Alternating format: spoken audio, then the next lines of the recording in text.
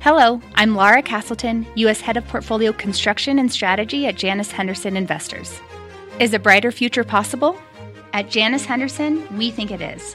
For 90 years, we've worked to help clients achieve superior financial outcomes and fulfill our purpose of investing in a brighter future together. We know that this means our thinking and our investments are helping to shape millions of brighter futures for the next 90 years and beyond. To learn more, go to janushenderson.com.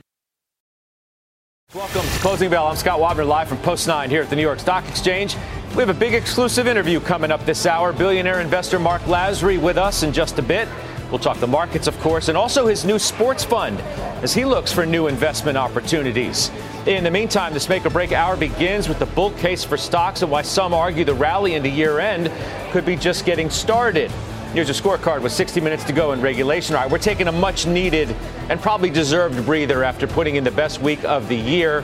Small caps leading declines today, and that's after a solid 5-day stretch. There's your scorecard as it looks right now. You see the Russell giving back about 1.25%. Muted gains elsewhere. Yields, though, they're bouncing a bit today following their rapid decline last week. There's the 10-year, 466. Takes us to our talk of the tape. The setup for stocks and whether it has improved enough to support a rally into the end of the year. Let's ask Anastasia Amoroso, iCapital's chief investment strategist, here with me at Post 9. Welcome back. Good to see you, Scott. That is the central question after that unbelievable week we just had. Does that mean our chances of a year-end rally have now improved? I think they have. I think they're back on. And you look, over the last couple of weeks or couple of months, I should say, we had a lot to worry about. And specifically, we're worried about what the Fed is going to do about the upward move in rates across the curve. We're worried about the Treasury and what the borrowing estimates are going to be and just how much coupon issuance we're going to have. But we put a lot of those worries to rest last week. And when I come into this week, what I think the slate is now clear for is seasonality. And seasonality is the strongest in November. It's the strongest in December. And something like 75% of the time, stocks do rally in November, December. Now you say, well, what about the 30% that it doesn't happen? And what I'll say to that is, what is the catalyst today? And I think the catalyst today still is the economy that is not falling apart. And maybe there's a recession in the cards at some point in 2024, but it's not today. All right. Marko Kolanovic, J.P. Morgan, right, puts a note out shortly before our show in which he says, quote, falling bond yields and dovish central bank meetings are being interpreted by equity markets as a positive in the near term. However, we believe that equities will soon revert back to an unattractive risk reward as the Fed is set to remain higher for longer. Valuations are rich. Earnings expectations remain too optimistic. Pricing power waning. Profit margins at risk. And a slowdown in top line growth is set to continue.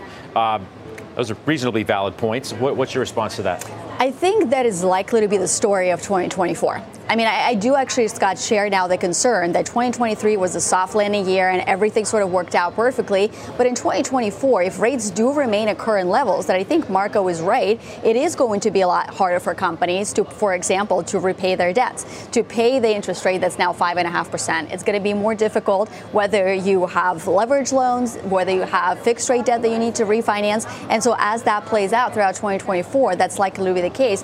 But what I want to do today is decouple the trading view versus what I want to position, how I want to position my portfolios for 2024. And so that's why today I still think, we bounce off from current levels still, given the seasonality, given the buybacks. But if we do get the bounce back, perhaps you use that to your advantage and you start positioning more conservatively for 24. It's interesting how you break it down because I like the way you say that. It's, this was the soft landing. Right? People thought we'd be in a recession already because of the move from the Fed and how quickly and how much they raised interest rates. But we're going to pay the piper for all of that. It's just going to be pushed off further and further. So is that a get while the getting's good over the next couple of months and then all bets are off? Yeah, I mean, our crystal ball is becoming murkier, and I do think it's maybe a story of the next couple of months. I mean, Scott, we looked at, again, it's the size of the debt piles that need to be refinanced in 2024, whether it's the government, whether it's the corporates, whether it's the banks, all of that is going to have to come to be refinanced. And so to me, in order to say we now have an all clear on stocks, that it's time to go all in, we have to have a Fed pivot. we have to have the Fed say that we are going to cut rates sometime in 2024 and or we're going to potentially slow down quantitative easing. If you don't get that, then I think it is going to be harder and harder. And the risks of the recession, they've been pushed off, but they've not been canceled. And I would say the longer rates stay at these elevated levels, the more those risks build. That's just how things work. Why does the Fed have to be so explicit in saying, all right, we're going to cut rates, if we already think that their next move is a cut? Why do they have to come out and say our next move is the next cut? Well, that's the thing that's challenging for markets. They're not going to come out and say that. Right. That's what the markets want them to do. And if they did that, then that's when you would buy the dip. But they're not going to do that. We assume right now the next move is a cut. Right, well, they're done hiking. Yeah, but we also assumed that we're going to cut by 100 basis points in 2024 and that we had to reprice that assumption. But what I worry about, Scott, is that I think the markets are going to force the Fed's hand.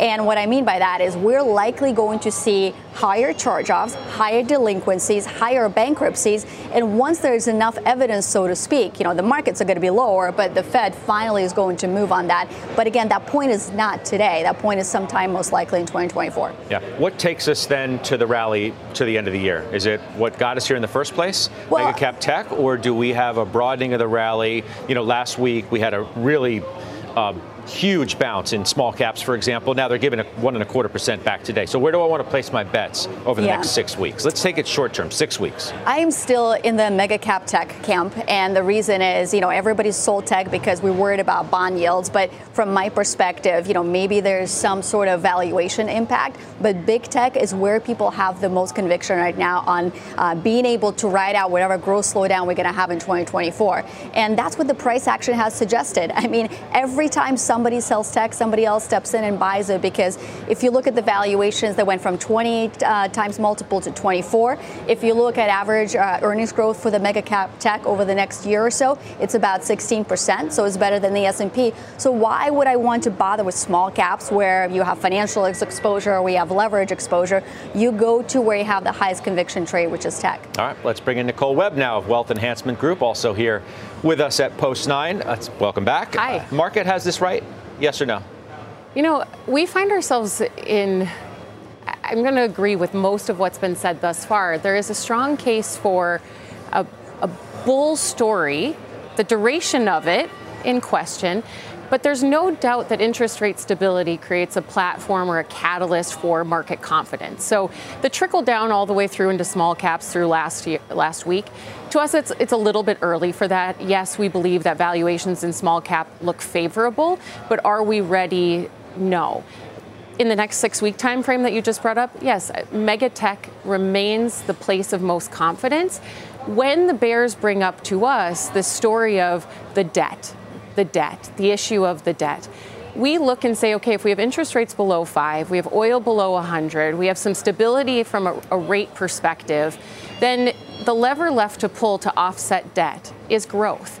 And what has been the craze this year, the catalyst for where we've seen these 10 names just take off, it's been AI. And what does AI lend to across all sectors? Productivity. Productivity numbers have not recharged yet, and we're still very much of the camp that this could be the roaring 20s of productivity.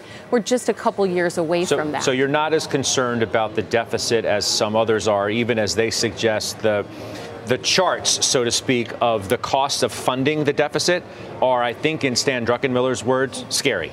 Right? And he was on the network last week. He's not the only one that has that view, and rates may not be at 5%, but they're still not that far away either. Absolutely. And I think there's a couple of things going on here. So when you think about when you think about yields today, they have to be high enough that people are willing to take the 10-year and stick to the duration of it. They have to be, if they can come down some, it's cheaper to service our debt.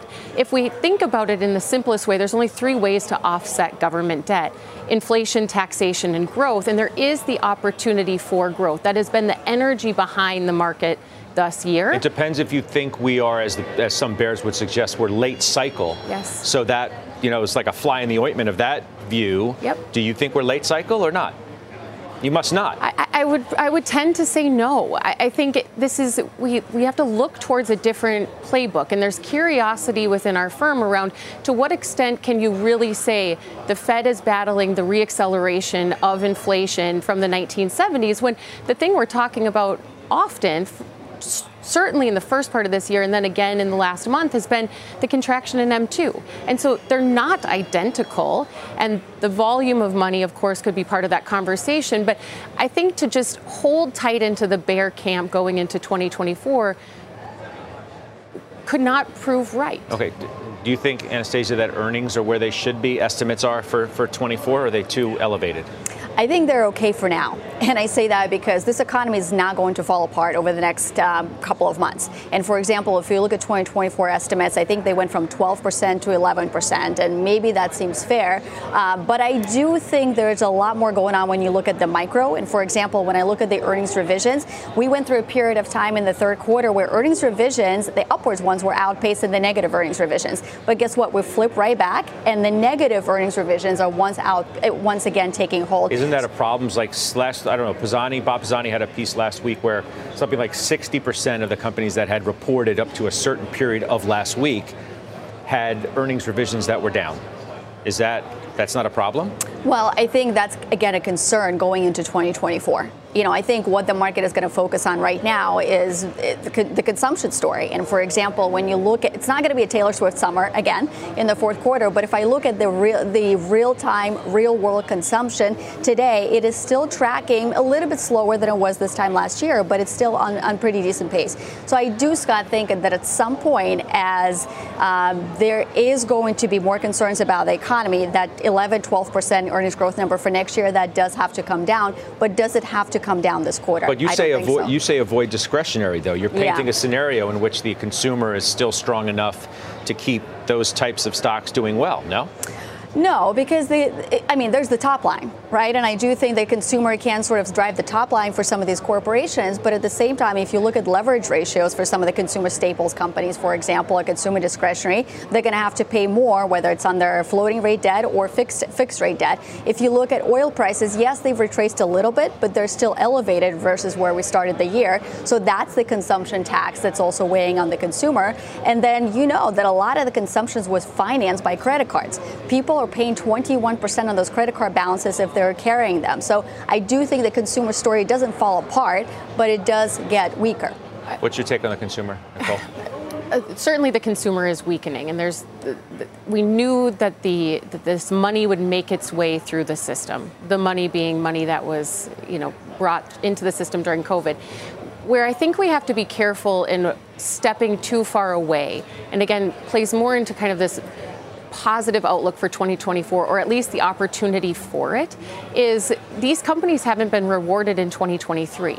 So again, we talk so generally about the market, and at the same time, we know the market, the S&P 500, has really been driven by the top 10 names. So when we go back, at some point, we have to revise our thinking to say, if today this is trading at its 5-year, 10-year, one standard deviation away from that mean, then if it hits just the lowest level of earnings potential, there's opportunity set there. And so when we think about estimates for 2024, and we think about a Fed that perhaps has the opportunity to be more nimble, meaning if they were late to fight inflation, are they early to say this is different and start to loosen to see what the experience of that reacceleration of inflation is? And so, again, I just don't want to get too one-sided in our positioning for the year ahead, without remaining kind of at least leaving some opportunity on the table for it to be positive. What I've heard the last couple of weeks is that there's never been, some have used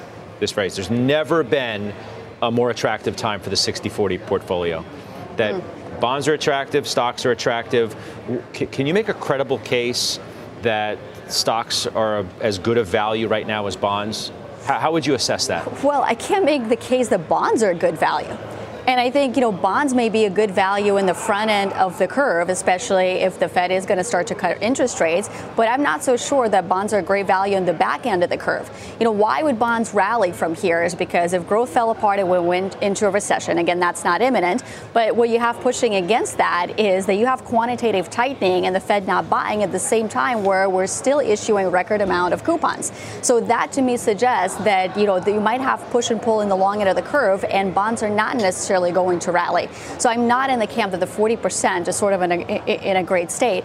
From the stock perspective, it depends on what stocks. And I also can't say that we're at an absolute, just go all into risk in stocks, because valuations have pulled back, but they're sort of 5-10-year averages. I do think there's pockets where you can get a stock at attractive price to earnings ratio adjusted for growth. I do want to look into those pockets. Those pockets, I think, are in artificial intelligence. Those pockets are in mega caps. So as I think about portfolio construction, for next year, I think money markets still have a big role to play. I think short duration fixed income has a role to play. High quality, profitable tech stocks. But the other thing, Scott, I would say to complement the 60-40 is private credit.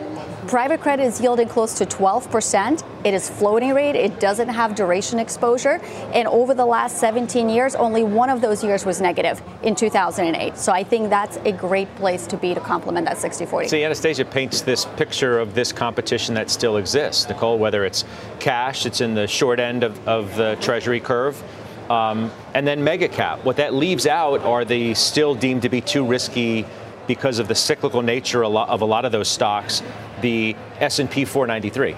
Yeah. Right? When is there a credible case made that those are the ones you now want to move into? Like, you want to move out of cash, bonds aren't so attractive anymore, mega caps are exhausted and have, that's where all the flows have gone, but now it's time to play for the other side of whatever level of slowdown we get in the economy.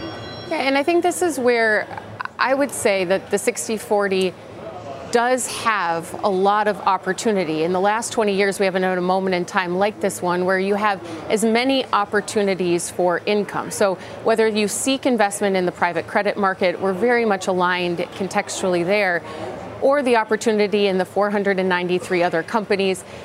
This is certainly a stock picker's market. And then at the same time, you can be earning money on your short duration money. And for some people where it makes sense for them and their risk profile, they gobbled up the 10-year at 5%. So again, it's just an opportunity set across asset classes that we haven't seen really in the last decade. Yeah. And so when you think about construction of portfolio today, I believe for myself, the advisors at our firm, we have more options for the optionality of how to position yourself going forward, more as investors than as a trader. What about alternatives, right? Where we last saw each other was out in Beverly Hills at the CASE conference.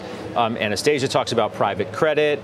Some have suggested, 60-40 isn't necessarily right to be 60-40, have a smaller allocation to one and then have an upped allocation from what's, you could say some people have 0 to maybe 20% alternatives. Yeah, and I think fundamentally this is where we see most of our clients slightly detached from the private market in terms of a lack of awareness that we actually have less publicly traded companies today, and the notion that there are 3 times as many public or private companies available for investment, and that lack of mark-to-market liquidity, again, all very valuable, again, as options available to more people in this moment in time that just haven't been readily available previously. Real quick. Scott, I think this is a return to the old normal regime of higher rates, and we can count on the 40 to diversify the 60. So I think alternatives can be that new toolkit that investors need in this regime. All right, guys, thanks so much. Great talking with both of you, Anastasia and Nicole. All right, let's get to our question of the day. We want to know, following the best week of the year for stocks, are you more optimistic now about the chances for a year-end rally? It's simple, yes or no. Head to @CNBC Closing Bell on X to vote. We have the results coming up a little later on in the hour. In the meantime, a check on some top stocks to watch as we head into the close. Christina Partsenevelos is back with us today. Hey, Christina. Hi. Well, I want to start with Dish Network. It's having its worst day ever and trading at its lowest level since 1998 after a huge miss on earnings. The company says its CEO is going to have to step down or will step down and be replaced by EchoStar CEO ahead of their planned merger. Speaking, and I should say the stock is down 35% for Dish. EchoStar is also firmly lower after the satellite giant posted a sharp revenue decline. You can see EchoStar down about 32%. Both Dish and EchoStar reported declining subscriber numbers. And D.A. Davidson is upgrading Booking holdings to buy. Travel demand remains robust, and analysts like Booking's third quarter results and want to take advantage of the stock's lackluster performance in October. Shares are up 4%. Scott? All right, we'll see you in just a bit. Christina, thank you. We are just getting started here, and we have a big interview coming up. Exclusive. Billionaire investor Marc Lasry joins us right here at Post 9. Tell us what he's forecasting for the markets, where he's finding new opportunities as well. We are live from the New York Stock Exchange, and you're watching Closing Bell on CNBC. From pit lane to podium, the Las Vegas Grand Prix is providing fans a race day experience at the speed they deserve. With the help of T-Mobile for Business, our 5G advanced network solutions are powering race day operations with event-wide connectivity. From streamlined gate entry to an immersive app, giving fans blazing fast access to the sport they love. This is accelerating innovation. This is the Las Vegas Grand Prix with T-Mobile for Business. Take your business further at T-Mobile.com/now. What does it mean to be rich? Is it having more stories to share or time to give?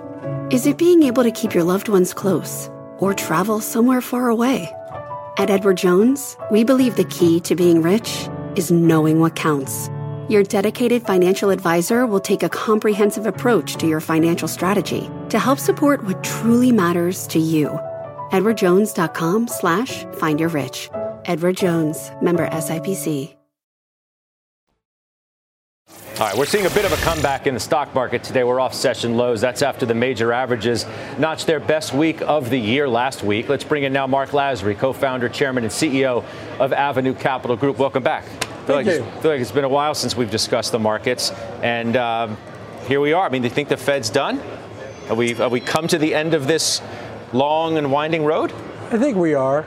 I think if they raise its max another quarter point, I mean, I think you're pretty much at the end. And now we're all going to wait and see how the economy does. It's funny, if you talk to anybody, they'll tell you things aren't that great. But if you look at the numbers are telling you things are much better.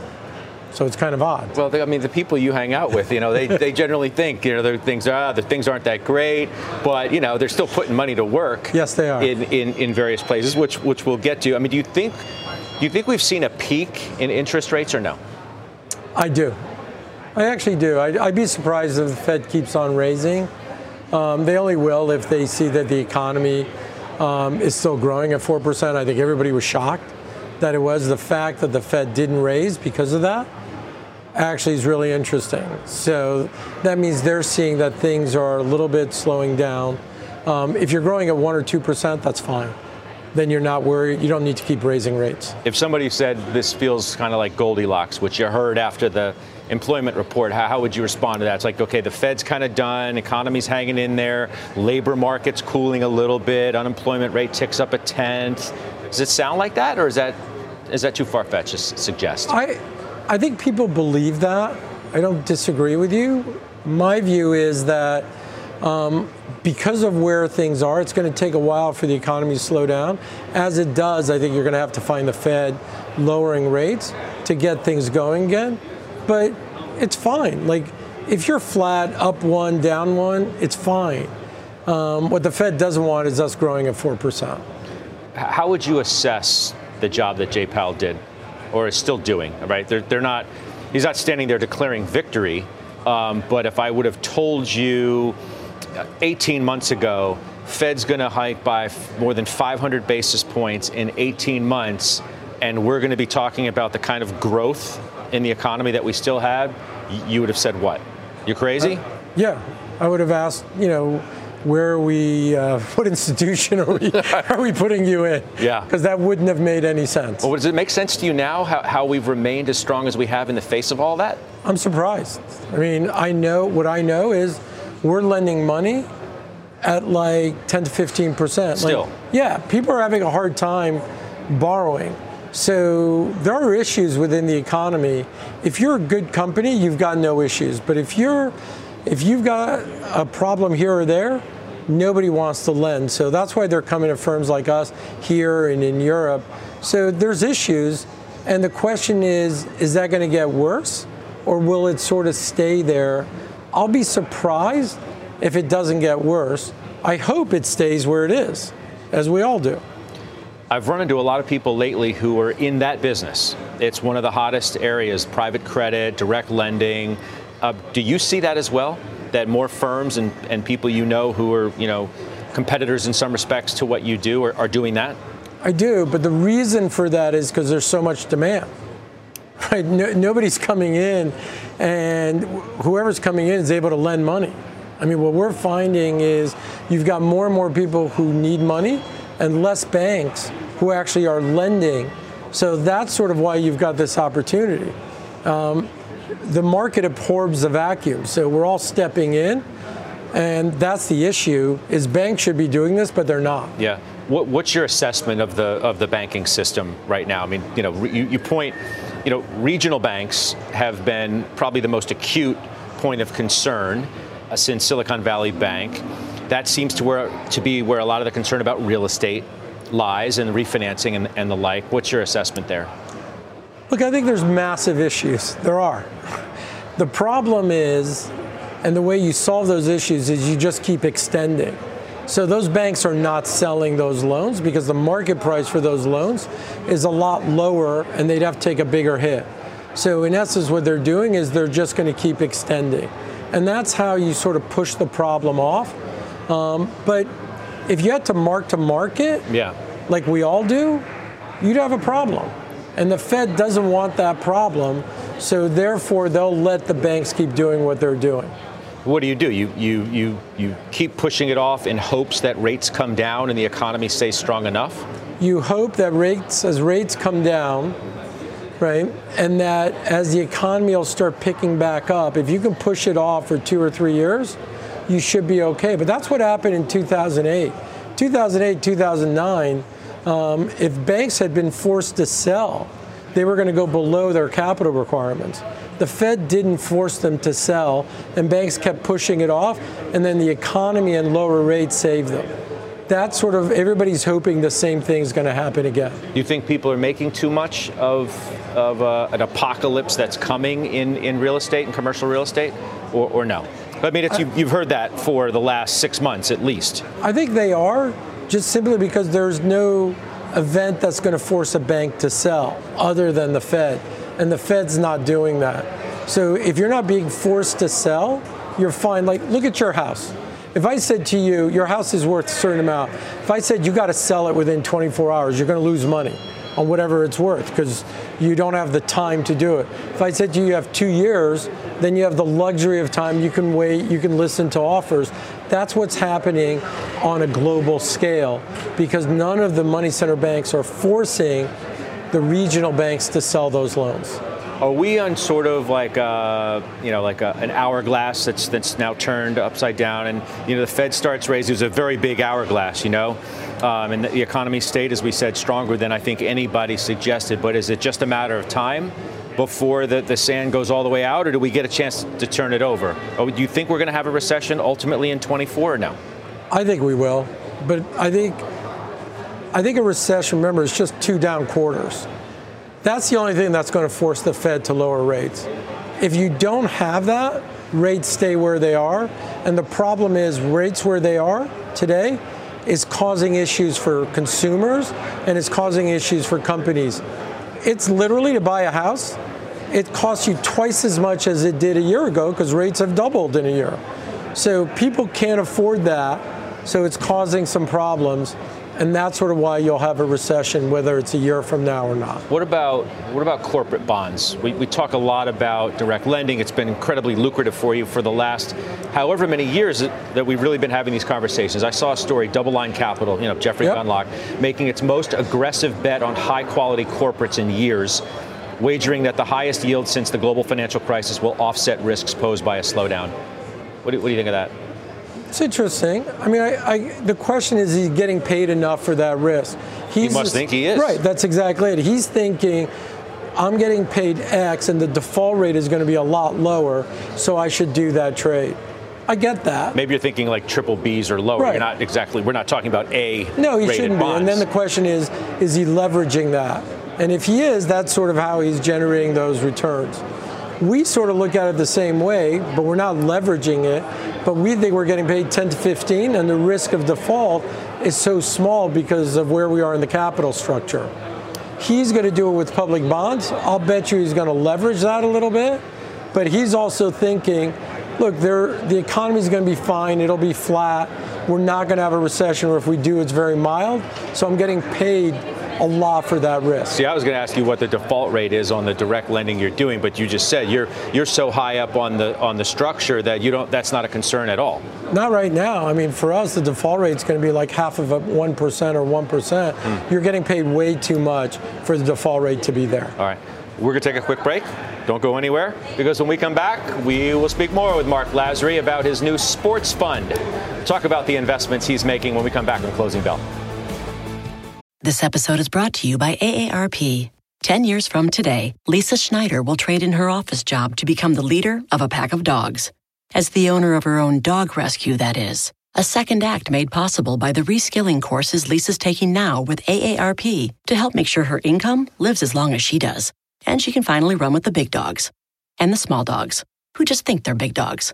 That's why the younger you are, the more you need AARP. Learn more at aarp.org/skills. We're back. Marc Lasry of Avenue Capital is still with us. Recently launched a new sports investment fund, working with some of the biggest names across all of sports. Why a sports fund? I think there's a lot of opportunities there. I think it's going to be in new leagues, new teams. My view of it was that the NBA and other leagues will keep on growing, but I think they'll grow sort of where they had over the last 20 years, around sort of 10% a year. That's great, but I think you'll have opportunities in sort of newer leagues where you can grow at multiples of that. You mean the days of pulling a Lasry with buying into the Bucks where you did and selling it for like 7 or 8 times are over? I think it's really hard to do that over the next 10 years. I think the team's going to be worth more. I'd be surprised if it's worth 7 times. Interesting. How big's the target for the size of the fund? Can you say? Yeah, I think we've got a cap of $2.5 billion. Okay. And how far are you along that road? So I think we'll have a first closing in about a month, and then we'll continue to do that. But we've already committed to buy a number of franchises or teams in the last months. So we've been really busy. Yeah, speaking of, you bought a TGL team, San Francisco, yes, right? Yes, we did. Steph Curry, Klay Thompson, Iguodala. Yeah, Andre's on it. It's so funny because on halftime today, we spoke with Rory McIlroy, Tom Werner, who have the Boston team, and here's what Rory said, and we'll get your reaction to it. We're trying to bring the game of golf into the 21st century. You know, I think a lot of people will connect with the fact that we're playing indoors. It'll look nothing like traditional golf. It'll look more like an NBA game, hopefully. What do you think of that? I mean, what's the attraction for this league to you? So look, I think what they're trying to do, and obviously I'm a believer because I ended up buying one of the teams. Can I ask you, what'd you pay? Can you say that? I could say it was less than $100 million. Okay. Is that fair? That's fair enough. Okay. Was it between 90 and 100? No, but I'll say it was less than 100. Okay. Well, at least you it was give me more a than ballpark. 25, and it was less than 100. All right. Well, that's more than Werner was willing to tell me, so I appreciate that. All right. The attraction of it. The attraction is really simple. What we're trying to do is make golf available to people to watch over 2 hours. Do it in prime time. Do it where it's virtual, so you're going to see the players hitting the ball right away, and then they step up. So you're not wasting. I shouldn't say wasting time. You're not watching people walk, right? I think one of the problems that people have with golf, unless you're a huge golf fan, is it takes too long. So what we're trying to do is have a league where everything's going to happen within 2 hours, and I think that's what's going to hopefully appeal to people, and we'll see. Right, that's the bet. I think you are going to find that people's attention span is actually shorter, so they're going to want to be involved in something like this. We have all the best golfers. Rory's is in it, Tiger's in it, a number of other golfers. So I think it's got the possibility of being something huge.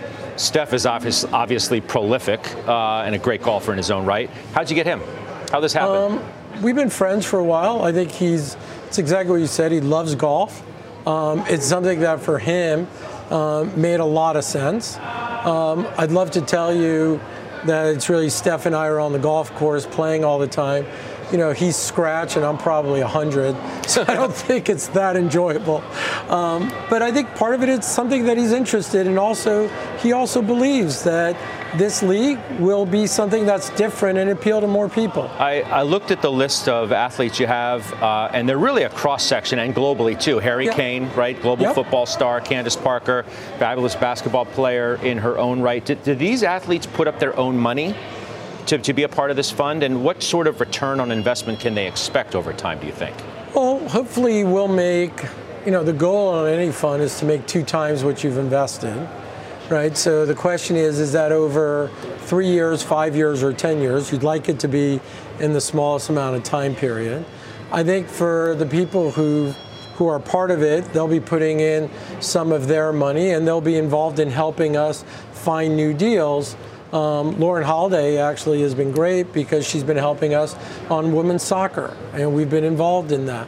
Candace Parker has been helping us on things we're trying to do on the WNBA, right? So everybody is getting involved in different things. Harry Kane has been helping us on teams that we're looking at, football teams for America, soccer teams, but football teams in Europe. So it's actually been extremely interesting and fun so far. So you're still involved in pickleball, yes, right? I asked the guys this afternoon the same type of question, but all of these second and third tier, as you would call them, sports, and the still fixed number of eyeballs that everybody is going after, and the confidence that you must have that there are enough eyeballs that can watch pickle or padel or whatever, and this. Right, so I think part of it is the more engagement you have of people, the more they're going to want to watch and be a part of it.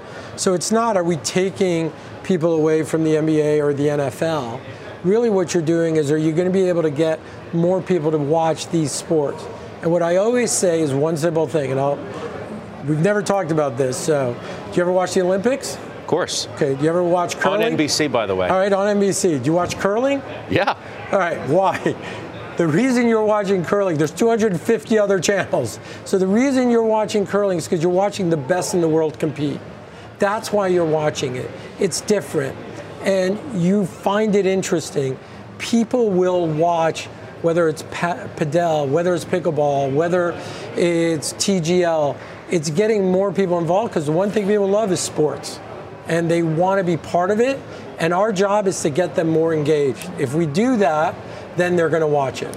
You said at the outset when I asked you about pulling a Lasry, the incredible trade that you made, if you want to call it a trade, incredible investment that you made in the Bucks. Is this all a sign that we won't see you be a part of the Big Four leagues anymore? Would you be an investor in a group in one of the 4 major sports again? Did you scratch that itch and now it's time for this? How are you assessing that? I think a lot of that is going to be a question of price, right? So there's always going to be opportunities. I love the NBA. I think Adam Silver has done a phenomenal job, and I think they were great partners. Would I like to get back involved? Yes, but it's going to depend on a team. It's going to depend on price, right? So I think there's huge opportunities in sports. I'm not worried that I'll be able to find them, and I think we'll do it through our fund. But if you did, it would probably be NBA, it sounds like you're saying? No, I think it'll be NBA, NHL, baseball, okay. Football. I mean, Michael Strahan's helping us with that. I think we will have the ability to do any of these, and it's really going to end up being a question of price. Can you still get into the NBA celebrity basketball game at the All-Star weekend? That's going to be up to Adam. I can go to the game, whether I'll be able to play. You have a decent jump shot. I saw that. That'll be hard. All right. Thanks for being back. Thank you. Great Always seeing a you again. Yeah, pleasure's ours. That's Marc Lasry of Avenue joining us here exclusively. Up next, we're tracking the biggest movers as we head into the close. Christina Partsinevelos standing by once again with that. Christina? Well, we have lower food away from home volume. It's driving one stock down. And an analyst says Paramount is losing out by not putting up its business for sale. I'll explain all that next. All right, less than 15 from the bell. Let's get to Christina Partsinevelos once again for a look at the stock she's watching. Christina.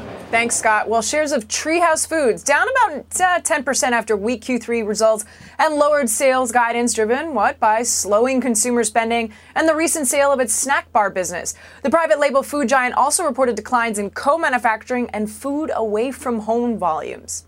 Paramount getting a double downgrade from Bank of America to underperform from buy with a price target of $9. You can see shares trading at $12.67 right now, down about 8%. They were originally bullish on Paramount on the idea that it was potentially up for sale, or there were meaningful parts of it that could potentially be up for sale. The analyst, though, says that they no longer believe that Paramount is serious about selling its assets. Scott?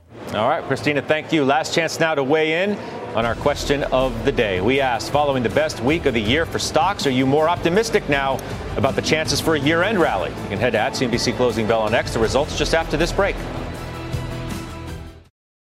Question of the day results. We asked, following the best week of the year, are you optimistic, more optimistic now about the chances for a year-end rally?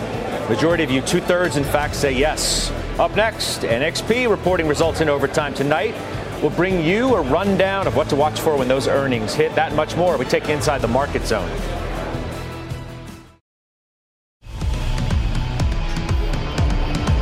We're now in the Closing Bell Market Zone. CNBC senior markets commentator Mike Santoli here to break down the crucial moments of this trading day.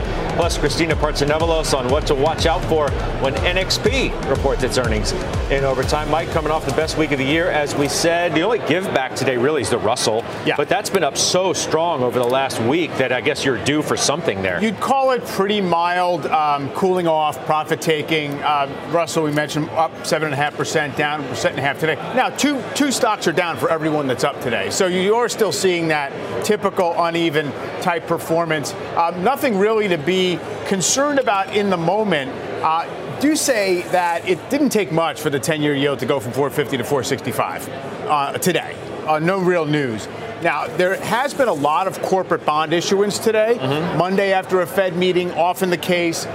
So $20 billion or so hitting the market. It's been absorbed nicely by the corporate market. On the other hand, it sometimes pressures Treasury. So if that's the reason, we can deal with that. Range-bound Treasury yields are probably fine to have equity exposures normalize and maybe have stocks get their feet back under them. But, I do think you're in that zone of saying, even if you expect a fourth quarter rally, how fruitful is it going to be? Yeah. The average fourth quarter return on the S&P is like a 4% gain. You were up, 2% this quarter so far. Who's got more to prove, do you think, the Bulls or the Bears? I mean, you said two stocks down for every stock up today. We're coming off this great week. Bears are still out in force. How would you answer that? I still say that the Bulls have a little more to prove, only because we've been stuck for several months now. That said, no minds were changed by what happened last week. And I don't know if that's good or bad, but it's very clear that if you were bearish going into November, nothing that happened last week changed your mind. I was going to say, au contraire, mon frère. I mean, did you see the results of our poll? 2/3. Well, yeah. So exactly. If you're surfing the tape every day, maybe you feel a little bit better right now. And the first catalyst, that people say, what's the catalyst going to be? First catalyst is stocks stop going down every day, and it stops seeming like that we're precarious and something in the financial system is going to break. Nothing broke, right? We went up to 5% 10-year yields, and we didn't get anything that made us think that there was some kind of real deeper stress fracture. Earnings slowing down, obviously, but Christina, NXP, it'll be interesting just because of the exposure that this company has specifically to auto. Yeah, which is why so many investors right now are cautious heading into earnings tonight, given peers, like you mentioned. You got Texas Instruments, On Semi, Microchip have all guided down post their earnings, driven by weakness in EV sales, industrial sales. On Semi, for example, dropped 22% after its earnings came out. But I'm gonna take an optimistic tone. There are several reasons to be more optimistic on this name. First, although, like you mentioned, 50% of NXPI revenue is exposed to the auto sector, it lacks the heavy EV exposure, which brought down silicon carbide producer like On Semi. Secondly, NXPI has been undershipping demand to limit and control its inventories, I should say. And then you've got gross margins that have been at or above the high-end target over the last few quarters in areas like autonomous driving, power and battery management. Lastly, the Internet of Things. That is a segment which should hit about $594 million in sales for this quarter. That's expected to recover. But I've just laid out the good. NXP shares, are on track for a 5-day win streak. But when you compare it year to date to the SMH ETF, it's down. Look at that. Or it's at 15% compared to the 47% jump in SMH. And it's still about 20% off from its most recent 52-week high. We shall see, and we will see you in OT. Christina, thank you very much. All right, so Mike, we got about a minute left. I'm trying to think of what What is out there that's going to influence people now that earnings are all but done, the Fed meeting is over? CPI, as I'm just checking the date right now, is not even until November 14th. No. And then there's, after that, it's NVIDIA earnings. So you got a pocket. So it's a week from tomorrow, you get CPI. Gasoline prices down big in the month. People are actually starting to talk about a negative print for CPI. Weekly claims matters because you're on the brink of the labor market coming back into balance, or is it going to be softening too much for our taste? So all of those things, look, quiet markets, if stocks take the opportunity to try and make incremental headway, people try to get reinvested because they dumped into cash over the course of the last 3 months, that can be enough for a little while, I would say. All right, so we're not quiet today. We'll see if it's the pause that refreshes, though. As we said, after the best week of the year for stocks last week. There's the bell. We'll be modestly green today. Bulls will take that. I'll see you tomorrow. From pit lane to podium, the Las Vegas Grand Prix is providing fans a race day experience at the speed they deserve. With the help of T-Mobile for Business, our 5G advanced network solutions are powering race day operations with event-wide connectivity. From streamlined gate entry to an immersive app, giving fans blazing fast access to the sport they love. This is accelerating innovation. This is the Las Vegas Grand Prix with T-Mobile for Business. Take your business further at T-Mobile.com/now.